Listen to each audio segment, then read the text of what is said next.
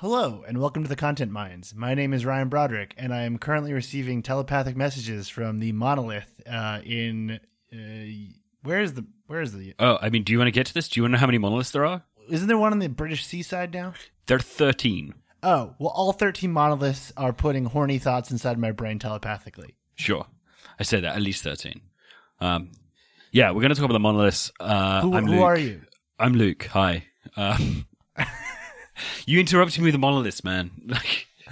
Yes, sorry. I am Luke, and I am also here. There are no monoliths sending words to my brain because the monoliths are fundamentally uninteresting, and that's why we're talking about them this week. Way to hype up the show. All right, let's get into it.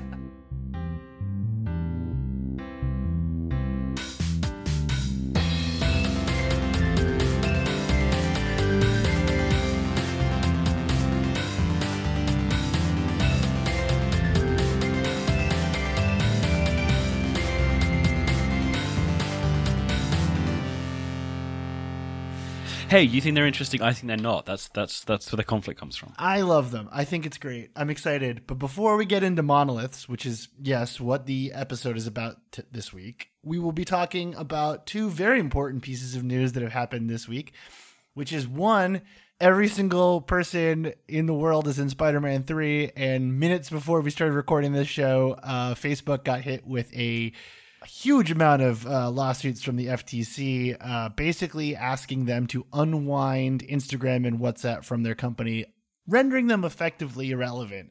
It's been a big week for news. And when we say minutes before, we mean minutes before. I am not fully up to speed on what is happening with the Facebook stuff.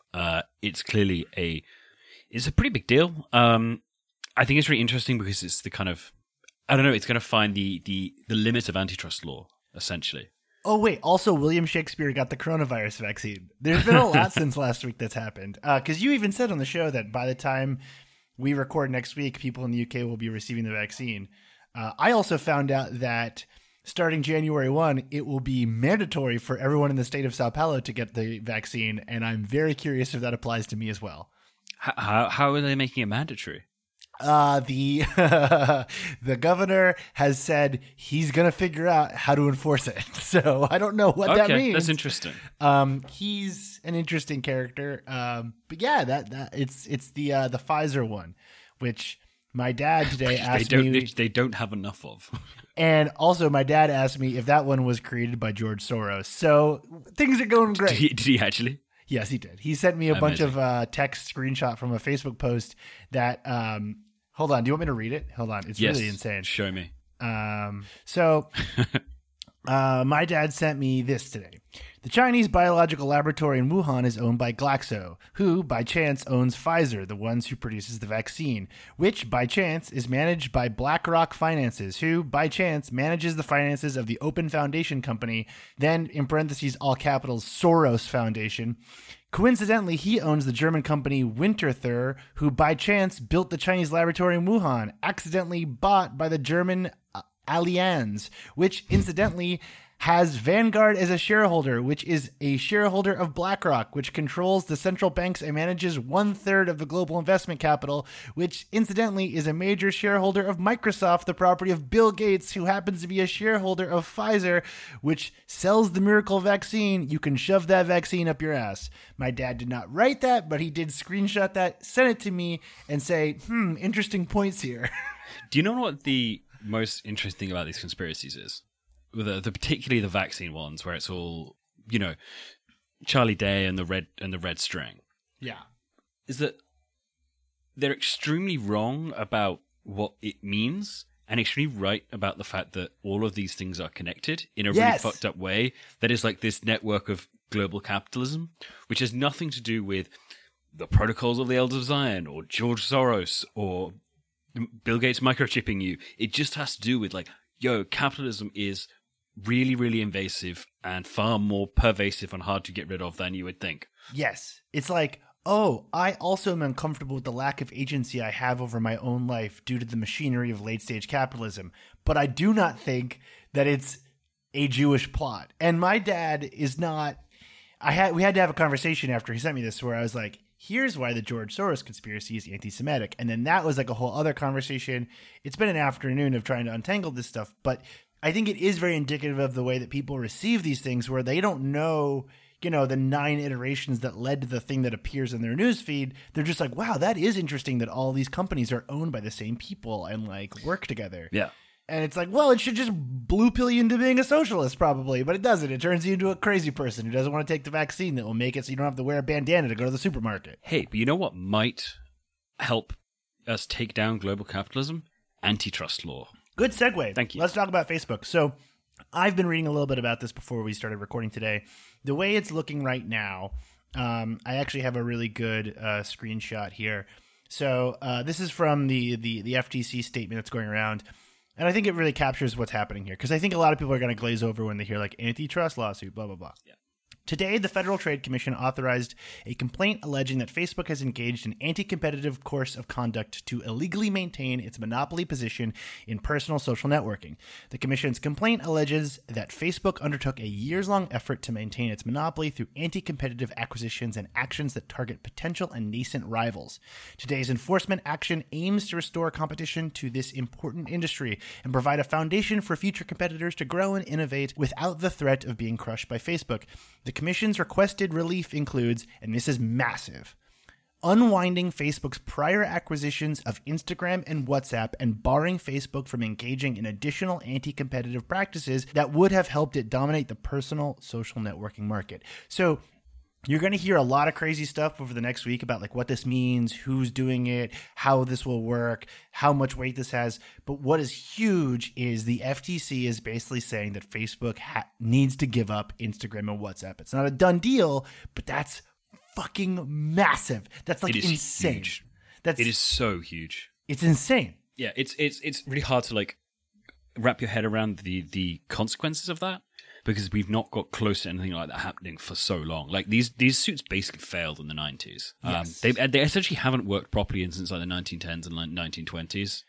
And what's interesting is that like we don't know if the general lack of understanding of how the internet works will make this a more vindictive lawsuit or a less vindictive lawsuit, right? Like we don't know, like Congress does not understand how computers work still.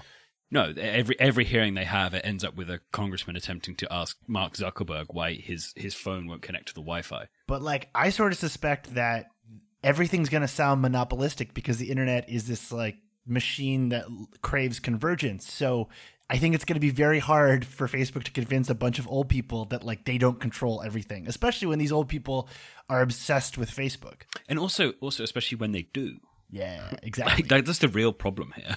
And I looked this up because, Luke, you know this. I'm obsessed with monthly active users of social networks around the world. Sure. Facebook will lose access to 3 billion monthly active users if they no longer own WhatsApp or Instagram. And most importantly, Zuckerberg has admitted that Facebook Blue, the main app, is hemorrhaging users. There's no pathway for Facebook to remain relevant without WhatsApp for the international market and Instagram for people under the age of 35.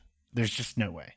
Well, they have stories now. Yeah, well, that's great. I know fleets are going to totally destroy Facebook. I mean, it's really interesting because like I genuinely do not know anyone in my life other than my dad who is actively using Facebook the way I actively use, you know, Reddit or Tumblr or something.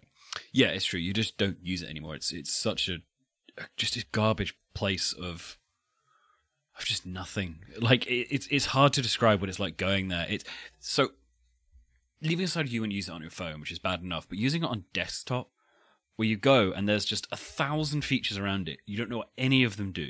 And I sound incredibly old here, but I don't believe that I'm the only person having this experience. And I feel like it's there's probably a sweet spot if you're like 35 to about 45 where you're like, I know what all this stuff is. And then above that, you become like it's a mystery again. And then everyone below that is like, I don't use this regularly enough, and I'm so far past this that I don't know why this exists. And then you go in your feed, and your feed is equally just garbage. I mean, there must be. I mean, I know for a fact there are people who are really into like Facebook Marketplace, which reminder, we should probably do an episode about like the weird shit on Facebook Marketplace. Yep. And like I do know some people who are pretty into Facebook groups. It's kind of like this thing where it's so lame, it's cool again, like normcore, you know, like I'll start like weird Facebook groups. And I know a few people who do that. But I don't know people who actively use the platform the way it's intended to. And I think that is a real sign of a dying social network when the majority of your users no longer use it the way it was intended to, nor have you allowed them to build the apparatus to use it in a different way that is now the intention. So like basically you just have the majority of relevant users on Facebook using the platform incorrectly. And like that can't grow it. That can't do anything because it's literally breaking it down. It's like, so yeah, goodbye, goodbye Facebook. Like if you don't have Instagram, you don't have WhatsApp. Like there's no path out of this. Yeah, and it's gonna be really interesting to see if they can actually do this and can pull this off. And I lean towards they probably will find out the limits of antitrust law, but will therefore start doing other much harsher things as they discover that it is much harder to break up than they anticipated. Yeah, and I could also see an instance where Facebook either loses Instagram and keeps WhatsApp, or keeps WhatsApp and loses Instagram by arguing that they're different websites. So like, you know, they might say, "Oh, you can't keep WhatsApp because you have Facebook Messenger, and so you can't do that." Or they might say you can't keep Instagram because you have Facebook, and you can keep WhatsApp because it's like I don't know if they'll be able to get both away from them, but it is interesting. It's gonna be really interesting. I'm gonna ruin any leftist cred that we had on this show by saying I was a very big fan of Elizabeth Warren's platform in regards to like online marketplaces building products. Oh, she had by far the best digital platform. Like it wasn't even close. Her tech platform was like really good. Yeah, I was a big fan of everything Elizabeth Warren was basically saying about anti-competitive regulations on the internet, and her big one was that an online marketplace shouldn't be allowed to sell the products on their own marketplace, and it's sort of tied to this ongoing discussion over like what platforms can and can't do, what they legally even are, and I suspect Facebook's not going to make it out of this in the current shape that it is now. I sort of think it's going to be transformative in a pretty big way and have a lot of ramifications. I mean, I think it's actually a really interesting look into what the future of American politics will look like, because it is one of those rare things, something that hasn't really happened for a while, particularly on the left liberal side, which is someone saying something and setting out kind of a radical position that's further out than anyone they're with, losing, but then that radical position being kind of mainstreamed and therefore brought up by people, but also something that's going to very aggressively cross partisan lines because no one's happy with Facebook. No. And like, you know, if the US is getting more and more partisan, it's not impossible to see this as the thing where they figure out that there are more overlaps and that there are going to be Republicans and Democrats in the middle who are both kind of like, actually, business, good, we like it. And then people on the more extremes who are going to find out that they have more similarities and then kind of start to do a bit of a realignment. So you might get back to, you might get some racist Democrats like the 1950s again, which is the dream. That's what we need right now. More racism in the Democratic Party. Yeah. Speaking of a lot of people showing up and realizing they have more in common than they thought, let's talk about what's happening with Spider-Man 3 before we get into the meat of this episode. Another great segue. Yeah, so for fans of the show, you know that Luke and I are huge Marvel fans, and also for people who listen to our side podcast for Patreon subscribers, post-credit scene, we talk a lot about this, and we'll continue this conversation over there later. But the news broke this week that Alfred Molina would be reprising his role as Dr. Octopus in Spider-Man 3. And just before we started recording today, it was announced that Charlie Cox would be reprising his role most likely as Daredevil, according to a website that isn't like legit, but is very, very, very well regarded in the Marvel leaks community. Yeah. Which is like a whole other episode we should probably also talk about. But I'm pumped. I'm very excited. Yeah, and there's also an awful lot of rumors about Tobey Maguire and Andrew Garfield, though that's less clear. So there's nothing new on that front. Yeah, there's nothing new on that front, but we also have Jamie Foxx, who's coming back as well. As Electro. That's confirmed. So Yeah. currently right now, we have Jamie Foxx reprising his role from The Amazing Spider-Man 2, and we have Alfred Molina reprising his role from Spider-Man 2, which would imply some sort of like trans Spider-Man interaction because we're tying together all three Spider-Man movies now. Yeah. It's so okay, here's my theory. Here's my theory on this. Spider-Man for Marvel. Okay, hold on. So Tom Holland's Spider-Man was unmasked as Peter Parker at the end of Spider-Man 2. I assume Doctor Strange will be helping him recover his identity, his secret identity. There's basis for this in the comic books. This has happened already there in a very, very bad arc called One More Day. I don't want to talk about how bad that fucking story is.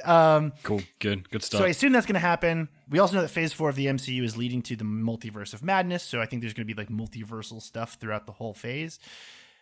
I suspect they're going to create the Sinister Six. Spider-Man's not going to be able to do it on his own. He's going to recruit two Spider-Man from like different realities and Daredevil and Doctor Strange, and they're going to like take on all of his rogues gallery. That's what I assume's happening. That seems right. Like they are clearly working towards a thing where they're linking up. You can't bring back multiple people from multiple different verses and say this is what it has to be leading towards. I don't know if I like it. Both characters died in their movies, so I don't think they're playing the same characters from those movies. What I think they're going to do is use the casting to kind of be like, oh, there's a Dr. Octopus from our reality, and there's an Electro from our reality. And so I don't think we're going to see those universes' versions of those characters. I think that they're using the casting to imply that like everyone is kind of doing similar roles in their respective universes. That's what I think is happening. Right. But I'm not sure. I mean, that would be interesting. If Spider-Pig isn't there, then I'm out, obviously. He won't be. Like, there's no way they're doing that. There's absolutely no way. I mean, I think it would definitely be a letdown if they did this whole thing and they didn't include Miles Morales. I think people would be super pissed. Yeah, for sure. They have to include him on some level. I mean, they sort of did. Because they hinted at the idea that Donald Glover's nephew was Miles Morales. Yeah, and he's not confirmed coming back. So Prowler's not coming back. So I don't know unless they recast him or something. But I'd be okay. I think I'd be okay with returning Spider-Man. Maybe. I don't know. I mean, it would be very, very ambitious. But I feel like if they could put it off, it would be really something. I think they have to pull it off because they don't have anything interesting for Phase 4. There's just because they're treading water until they can do X-Men and Fantastic Four movies. So, well, they're treading water until we can all go to the cinema again. Also that. Well, no, I mean Phase 4 is going to start in 2021 technically now, and it's going to end in like 2022, 2023. So, I mean, yeah, I mean we always thought that there was going to be a relatively quick Phase 4. And then Phase 5 and Phase 6 would be the big ones. Yeah. I'm excited. I think I'm ready. I'm ready for all of the Spider-Men to come back. Sure. What the hell? All right. I don't have a good segue for the Monoliths. Let's talk about Monoliths. Let's talk about Monoliths.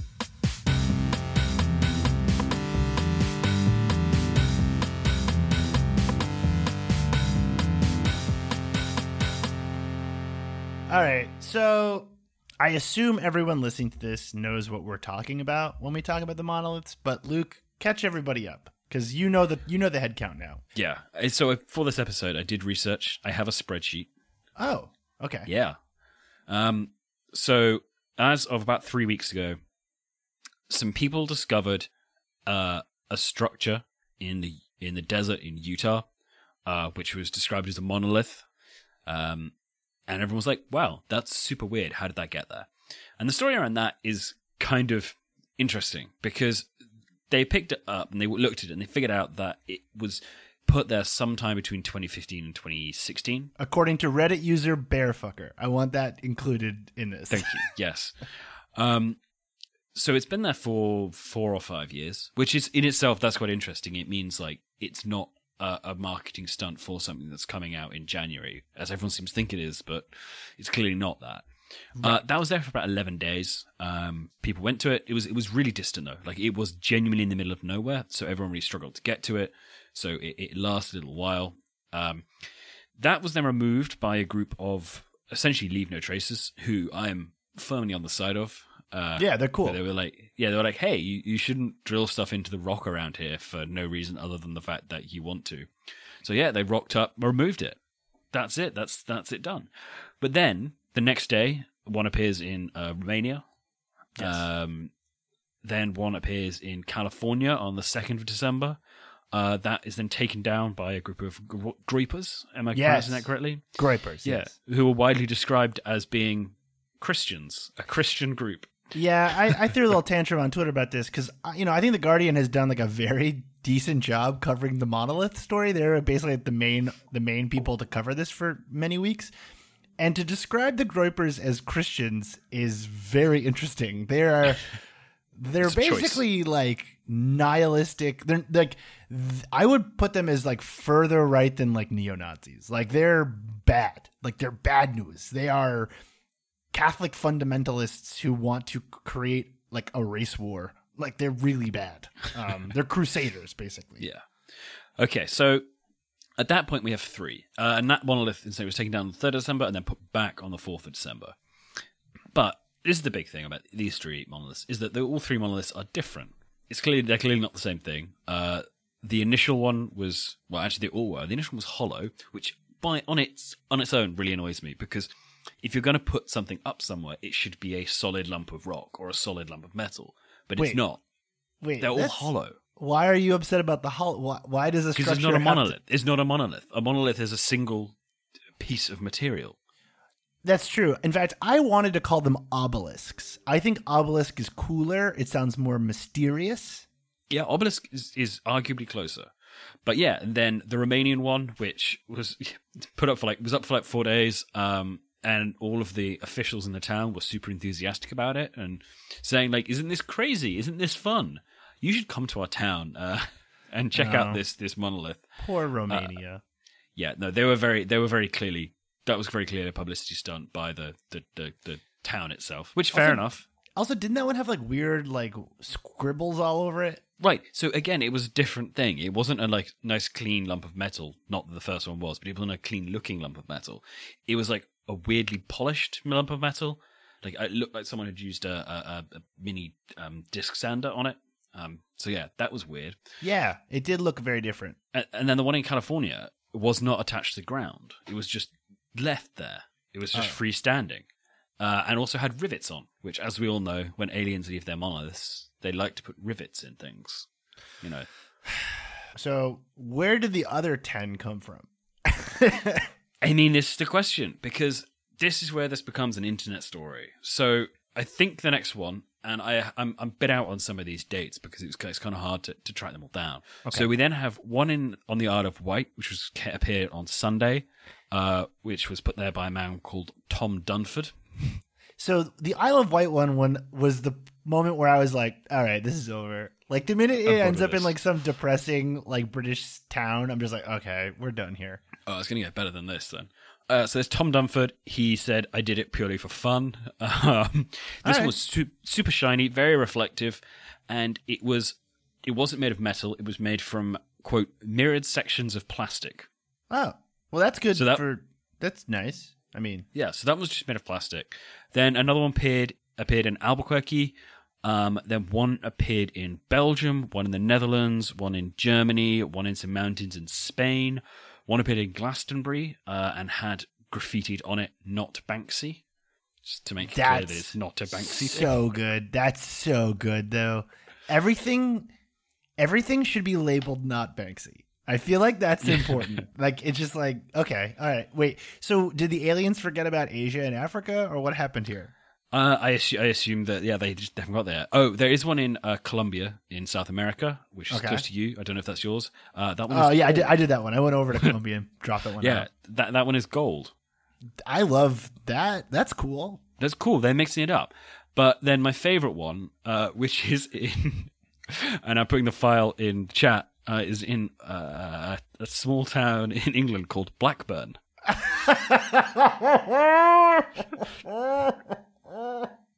It's just a mirror. It's just a full-length mirror.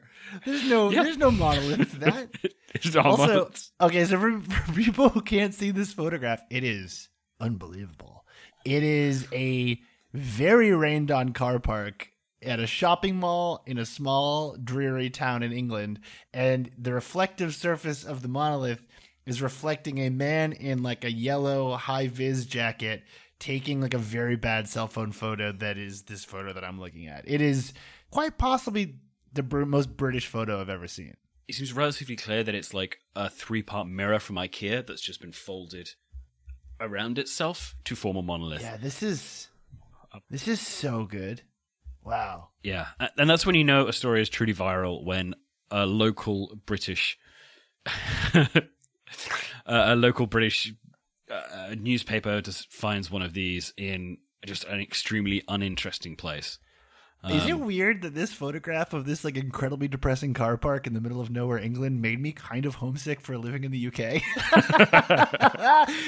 It's very clearly like nighttime at 3:00 in the afternoon, and it has been raining for days, and there's just like a very like unassuming middle-aged man looking excited about something very stupid in a parking lot. Yeah.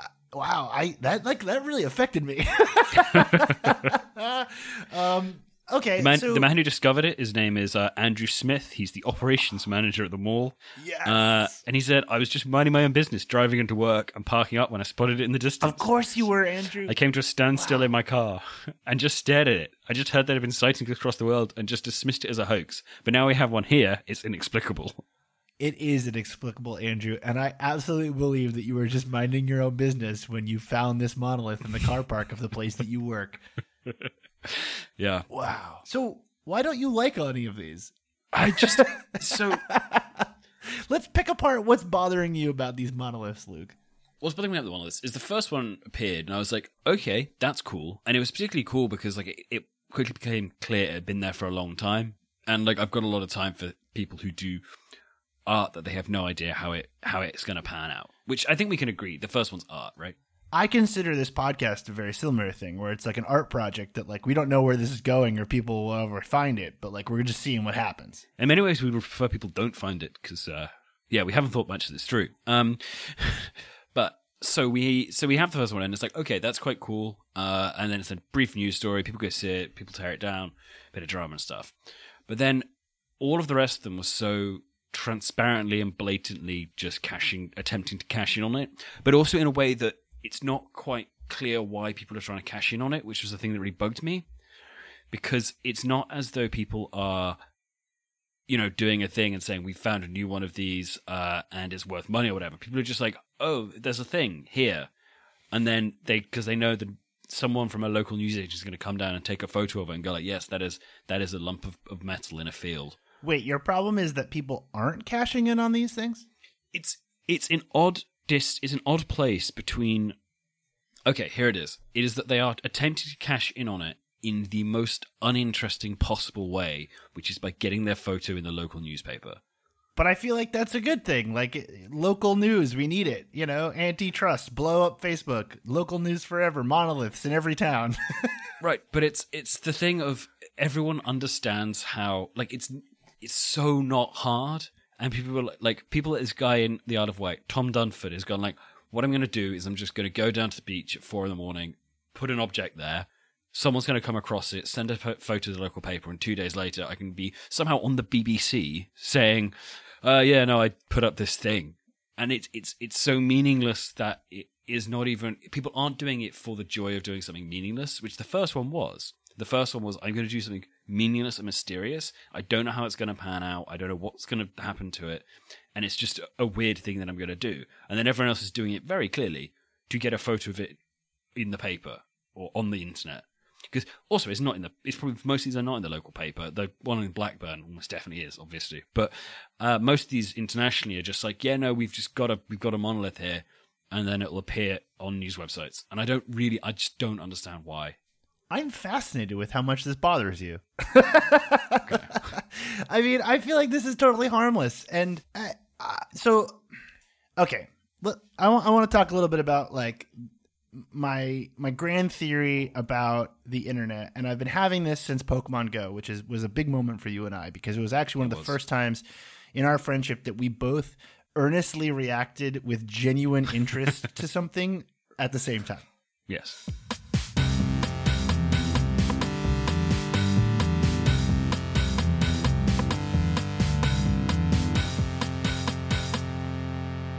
Pokemon Go was the moment where the internet got inverted, and it was no longer a digital space that you use to talk about real life. I believe that the internet is now something that you use to interact with real life. I think we flipped it on its head with Pokemon Go. We took the internet outside of our homes, and then it fully became something that we use in an immersive physical space. And since that period of time, every 9 months or so, there is a new thing that suddenly the internet inspires and changes about our physical world. In 2016, we also had killer clowns, which was a thing. Last year, we had the Area 51 raids. It's interesting they mentioned killer clowns, because that is exactly what I thought of when I was looking at this. Right? But I think these moments are becoming more regular. They're becoming more global. They're becoming more intricate. And I think that they're becoming something that, for the most part, is a source of joy for people. I think you could also argue that this same mechanism is actually what caused Charlottesville. And I could sit here all day and probably say, yes, that's probably true. But I think it is interesting to me that the internet is continuing to produce these moments where the whole world goes, oh, I get this meme, I'll do it too. And they are becoming more complicated. And I think it's interesting that this weird outsider art project that got pushed out into the desert for 5 years, that got discovered randomly and then put on Instagram, has, in the span of 3 weeks, inspired essentially a global movement to just erect weird silver objects and pretend that aliens are invading the Earth. And I think that's amazing. That gives me human porn feels, like that frisson from when humans do cool stuff together. I think it's cool. I want to build a monolith here in Sao Paulo. I think it'd be fun. See, this is it though, because I agree with you to a certain extent, but although I will say that the clowns got really out of hand. I think people got hurt. Yeah, yeah, people got hurt with the clowns, and people got terrified, and children got really scared, and that got way out of hand. I think that's kind of what bugs me about it, is that it's not people doing something. It doesn't feel like it's some people doing something for other people on the internet. It feels like they're doing it for an audience, which is the thing. It's not building a network with other people doing the same dumb thing. It's just, it feels performative. It feels like performative internet weirdness rather than actual internet weirdness. But isn't everything on the internet performative? I mean, the kid Naruto running through the desert in front of Area 51, wasn't that performative? To an extent, but that was kind of, it felt that there was a community there that were enjoying it, whereas this doesn't feel like there's a community. Well, it's because of the pandemic, Luke. What pandemic? we can't go outside, Luke. So, I mean, yeah, true. It just is one of those things that just bugs me, because it feels like it has the contours of many of the things that make the internet fun, but is being done because, yeah, then people are just sort of standing next to their monolith and going, I did this one. And it's like, well, if you claim it, that ruins it. It is true. I mean, and a bunch of these have been claimed as well. Well, I think that actually speaks to another aspect of this that is something interesting that we should sort of explore, which is, I think the easiest way to explain a meme is an inside joke shared at maximum scale. And there's an inherent contradiction there. There's a paradox there. And the sort of the fun of a meme is the breakdown of how long you can keep this inside joke going before it's no longer an inside joke. It's why I'm very morally conflicted over having a very long career as someone who explains memes, is that part of me feels like the minute you do, they die. What's interesting about the monoliths is that for basically up until the Groypers, up until the seaside one. Sure. Up until the one in Devon or wherever it was. Isle of Wight, yeah. Up until the one in the Isle of Wight. It felt very much like we were all sort of in on a joke where we're like, it's definitely probably not aliens, and this is interesting, and they're appearing, okay, interesting, this is fun. And then once it gets to the Isle of Wight, I agree with you, it does start to have that extremely desperate local British news feel. Yes. I mean, I think this also might be an additional sensitivity that I have in that I've lived in Britain for a long time, and there is a particular tenor that British news has. That means that everything very rapidly hits a formula very fast. Yes, there is a grimness to the way the people in small British towns interact with culture. And I don't exactly know how to describe it to people who have never encountered this, but I know what you mean. Yeah, it is quite hard to describe to people who do not live in Britain and have never lived in Britain. But it is a particular flavor where you see something and you can see, okay, I understand the levers that this presses and the buttons that this pushes and exactly how this can appeal to many people in this particular format of essentially a British tabloid news. Right. And there's sort of an inverse, I think, that happens in America where I don't think it was an accident that this was a piece of... So, I mean, the American desert states, like, the American Southwest, it's half like QAnon believing chiropractors and like, personal trainers, and the other half are just like insane, like absolute psychopaths who just make art in the desert. And to me, it's not surprising that this started in the middle of nowhere, Utah, like that. Oh, and then I guess like there's a bunch of cults out there too. So like, was this a piece of art? Was this genuinely created by someone who believes in aliens to contact other planets? Like, who knows? But also, the first one took work, which I think is the other thing. Like, it's in the middle of the Utah desert. Like, that took planning and time and stuff. And the rest of them is just like someone banging some bits of perspex together and going, yeah, it's a monolith. Right. I mean, there's all kinds of weird structures across America that are just like hidden in the middle of nowhere. I mean, just recently this week, a guy that I used to kind of work with years ago turned out to be the guy who discovered that treasure that poet hid in the middle of nowhere. Oh, wait, that got found? Yeah, Jack Stewiff, the guy who tried to take down the oatmeal in like 2014, found it. Yeah, sure, why not? If anyone understands the words that just came out of my mouth there, congrats, you've been on the internet for way too long. But yeah, like, I think, the pandemic has really like riled up my sensibilities and like thinking about what I want out of life, and like more weird shit I'm into that. Like, get weird with it. Bury something out in the middle of nowhere and give people hints about where it is. Build a strange structure to contact alien life in the middle of the desert, not tell anyone where it is. Like, whatever. But critically do it for the fun of it, and don't do it because someone will eventually take a picture of it and put it on the internet. Sure, but I also think that, like, we're still in our infancy of understanding what the actual physical networking effects of the internet are. Like, we understand that it can create protests. We understand that it can create fashion trends. We understand that the internet can connect people using mobile apps. We understand that people can come together for concerts. We understand that people can come together for meet and greets, conventions. But we're still at the very early stages of understanding exactly how we can use the internet to connect physically.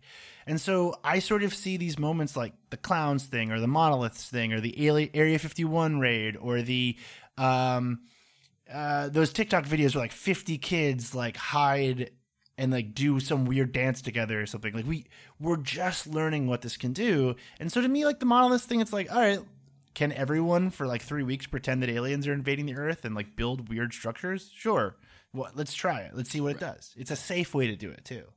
Yeah, I do support people doing weird things. I just think that this particular one went from being a fun, weird thing to a painful cry for not particularly interesting attention, like not that much attention, which is the other thing. Like the payoff here is people are doing it for a payoff, but the payoff is so minimal that I don't know why it's a thing that we're trying to do. Yeah, I think that makes sense. We're also just like, I think we're just running out of content. Like we're sputtering out, man. None of us have gone outside in a year. Like there's, all right, you want me to build a tower in the middle of nowhere? I can not get coronavirus doing that. So yeah, let's do it. The internet has gotten weird. Yes, I think that's very true. It's picked up a weird characteristic, and I can't quite figure out what it is because 80% of it's still the same, but there's 20% of it which is just getting quite strange, and people are having arguments about things that like people always have dumb arguments on the internet, but those arguments seem to be getting stupider. I actually came across a guy the other day who was using Twitter to ask the Pope if the Pope could help him divorce one of his wives because he accidentally got double married to two different women in two different countries. So yes, I think what you're probably describing is like, one, everyone's insane and traumatized from the virus, so we're just all acting strange. Sure. And two, I think we are at the beginning of a new era of internet use. And I have been trying to put my finger on it as well, of like what exactly is changing. But there is, like, the way we interact with technology is changing right now. And I don't know how to describe it, but we are at a moment. And it's like all of my spider sense, to bring it all the way back to the beginning of this show, is going off, and I cannot figure out like what is happening. Yeah, I just keep thinking, and I'm going back kind of through some of the things that have happened this year, and there's so many things which are aggressively strange. And also, I feel like I can name like 3 or 4 of them, and you will like have no idea what I'm talking about. Try me. Okay, so there was a woman over here who spent like a day insisting that a dead deer that she found had spontaneously combusted. Oh, I vaguely remember that. Was that like April? April? That was August. Oh boy. Yeah. Okay. Like, I think that we've talked about whether or not you're supposed to wash your legs in the shower like every day this year. Oh, there was just a new one where like turned out that white people don't shower after they swim in the pool, and then that turned into like a whole content cycle. Yeah, the same one. That was a whole thing. Today, actually, the last 2 days, Britain has been debating how to say the word microwave. Oh, because of Nigella Lawson pronouncing the word microwave weird? Yeah. But she pronounced it in like a way that every British person has made a bad joke. Like, it is an entire category of British person jokes where they pronounce something in like a slightly weirdly posh way. But I still need a bit of milk, full fat, which I've warmed in the microwave. Yeah, it's like when you guys like make jokes about like how to pronounce words in like a French accent. Right, exactly. Where it's like it's the whole thing smacks of class, basically. Yes, but which we're not going to get into. But it's that thing of everyone knows that joke. It is a pretty common joke. It's like not even a joke. It's just like a half phrase that you say that it's like punchline. It's like it's like punctuation in your speech. And for some reason, she does this on TV, and then for some reason, for 2 days, everyone's debating whether or not she knows how to pronounce microwave. And it's like, I mean, what are we doing here? I watched the clip. It's insane. Like, but it sounds like a joke. Over here, a bunch of people kicked up the himbo discourse again. So now we're all fighting about himbos again in America, which is just exhausting. Cool. Like, have you ever been to a bodega with a himbo? Oh my god, the bodega thing. This is it. It feels like, I don't want to get to like Steve Bannon on this podcast, but it feels very much like we are entering like a new phase. And a lot of the old ways of using the internet and interacting with the internet are being like kind of like thrown out. And we're sort of like getting them out of our system. It feels very much like the way we've been living for the last 4 to 5 years is shifting. And certain things are becoming more interesting. This could be the post-Trump effect. This could also be the fact that Gen Z are like solidly entering their early to mid-20s now. So I don't know what's happening, but everything's getting wacky as fuck and also dumb. Okay, so here's my thing. My thing is that as the world has accelerated and the internet's got like faster, everyone is used to having like far more content. But that is supplied by people being out in the world doing things. Now, no one's out in the world doing anything. Nothing's having any new experiences. So as a result, everyone is just like forming new, almost false memories, but like false content. So all of this content is happening, and I'm like, we've done this before. We've done this many times before. We did this last week, and for some reason we're doing this again in a very slightly different way. And each time it gets like 10% more fucked up until eventually like we're having... people are talking about necrophilia and like necrophilia. Is it okay? And all this sort of stuff. And it's just absolutely. Wait. Yeah. Did people have that conversation? Yeah. What? Who's fighting about necrophilia? I can't remember who is. I can't even remember who necrophilia was, but there was a whole It wasn't necrophilia is okay, but there was a necrophilia is not that bad thing. There was also an extended period when people were talking about Jeffrey. People were saying that criticizing Jeffrey Toobin was sex shaming. Oh yeah, I mean, well, I think one thing we can all agree on is that everyone on Earth is insane when it comes to sex stuff, and the pandemic has revealed that like there's a lot of weird stuff out there in terms of what people think, because everyone needs to go to horny jail is what I'm saying for 2021. Yeah, in many ways, like 2020 has been the year of yikes. Yeah, because like everyone's alone and horny and like, you know, hasn't been hugged in a while, and so everyone's just acting insane. And I do think you're right though about the internet's ability to kind of create false shared memories. I mean, you know, I don't want to get to William Gibson this time on you, but what is the internet if not a false shared memory we all experience together at once, right? But I think, yeah, like we're creating a virtual reality. It's a bad one, and it's broken, and like not really that fun, but that's what we've done in the last year. We've created a completely separate reality that is interacted with mainly on Twitter and Reddit and Facebook. Yeah, and wait, what if the shift in consciousness that we're talking about is because of the monoliths? I don't think it started only in mid-November. No, but what if we're realizing it now because of the monoliths? What if they've opened up our third eye? I mean, throwing this out there, that monolith arrived in 2016. Oh. Yeah.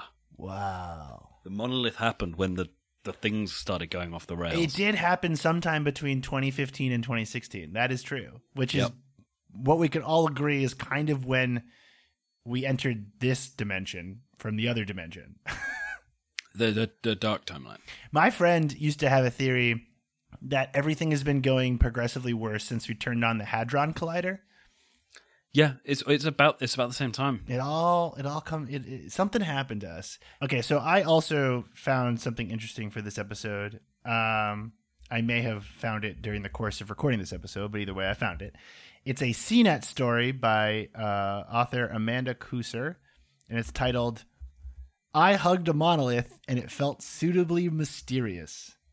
And cool. Apparently this writer went to the monolith in Albuquerque, New Mexico, and they went up and she put hand sanitizer on and she hugged it. And she said it felt like hugging a steel pillar. It was a solid structure, felt unyielding and elemental, and it was warm. So, there you go. Okay. Yeah, sure. Why not?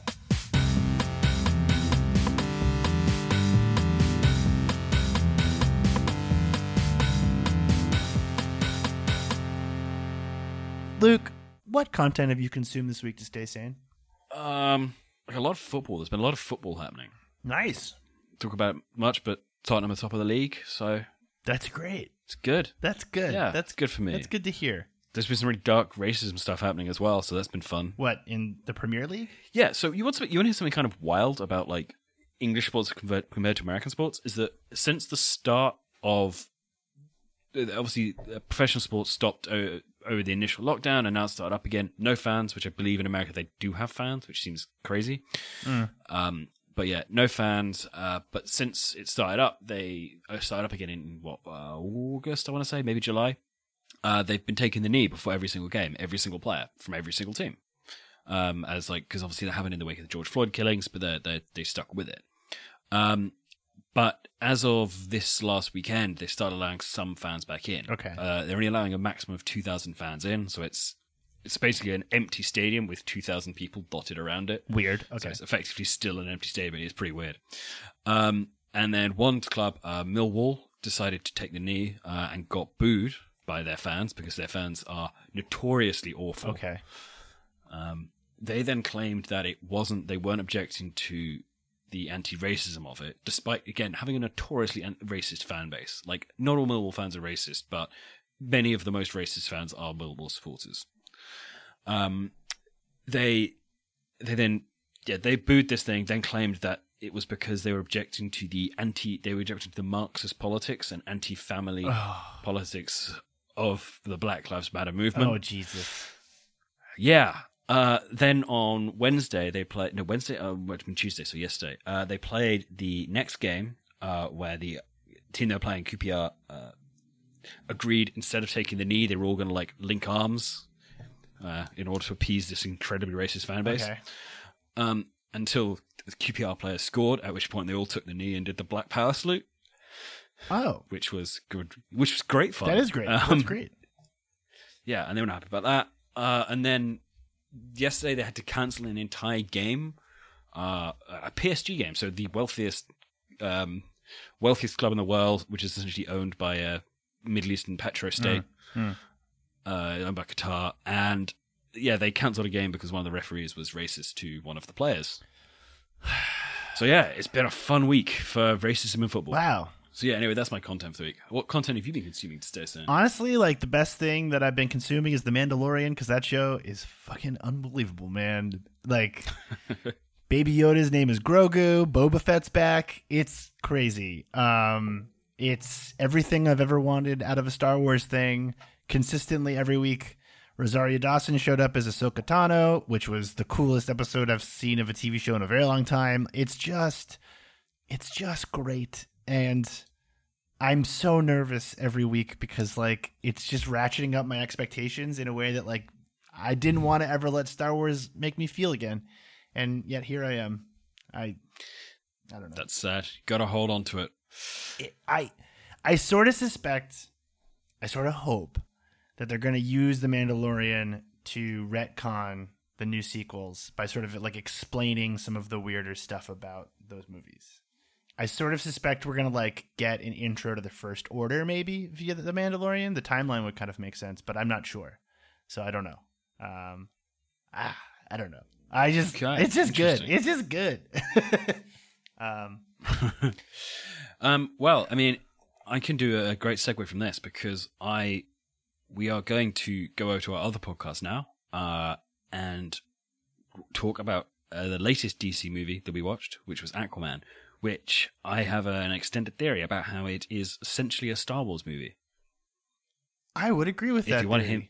If you want me to hear me expound on that, come to our other podcast, post credits. That's interesting because actually the theory that I was going to talk about this week is how Marvel films are Star Wars and DC films should try to be more like Indiana Jones. Anyways, okay, let's take this on over, and I will see you over there. Thank you guys for listening. Next week is our last episode of the year for the Content Mines.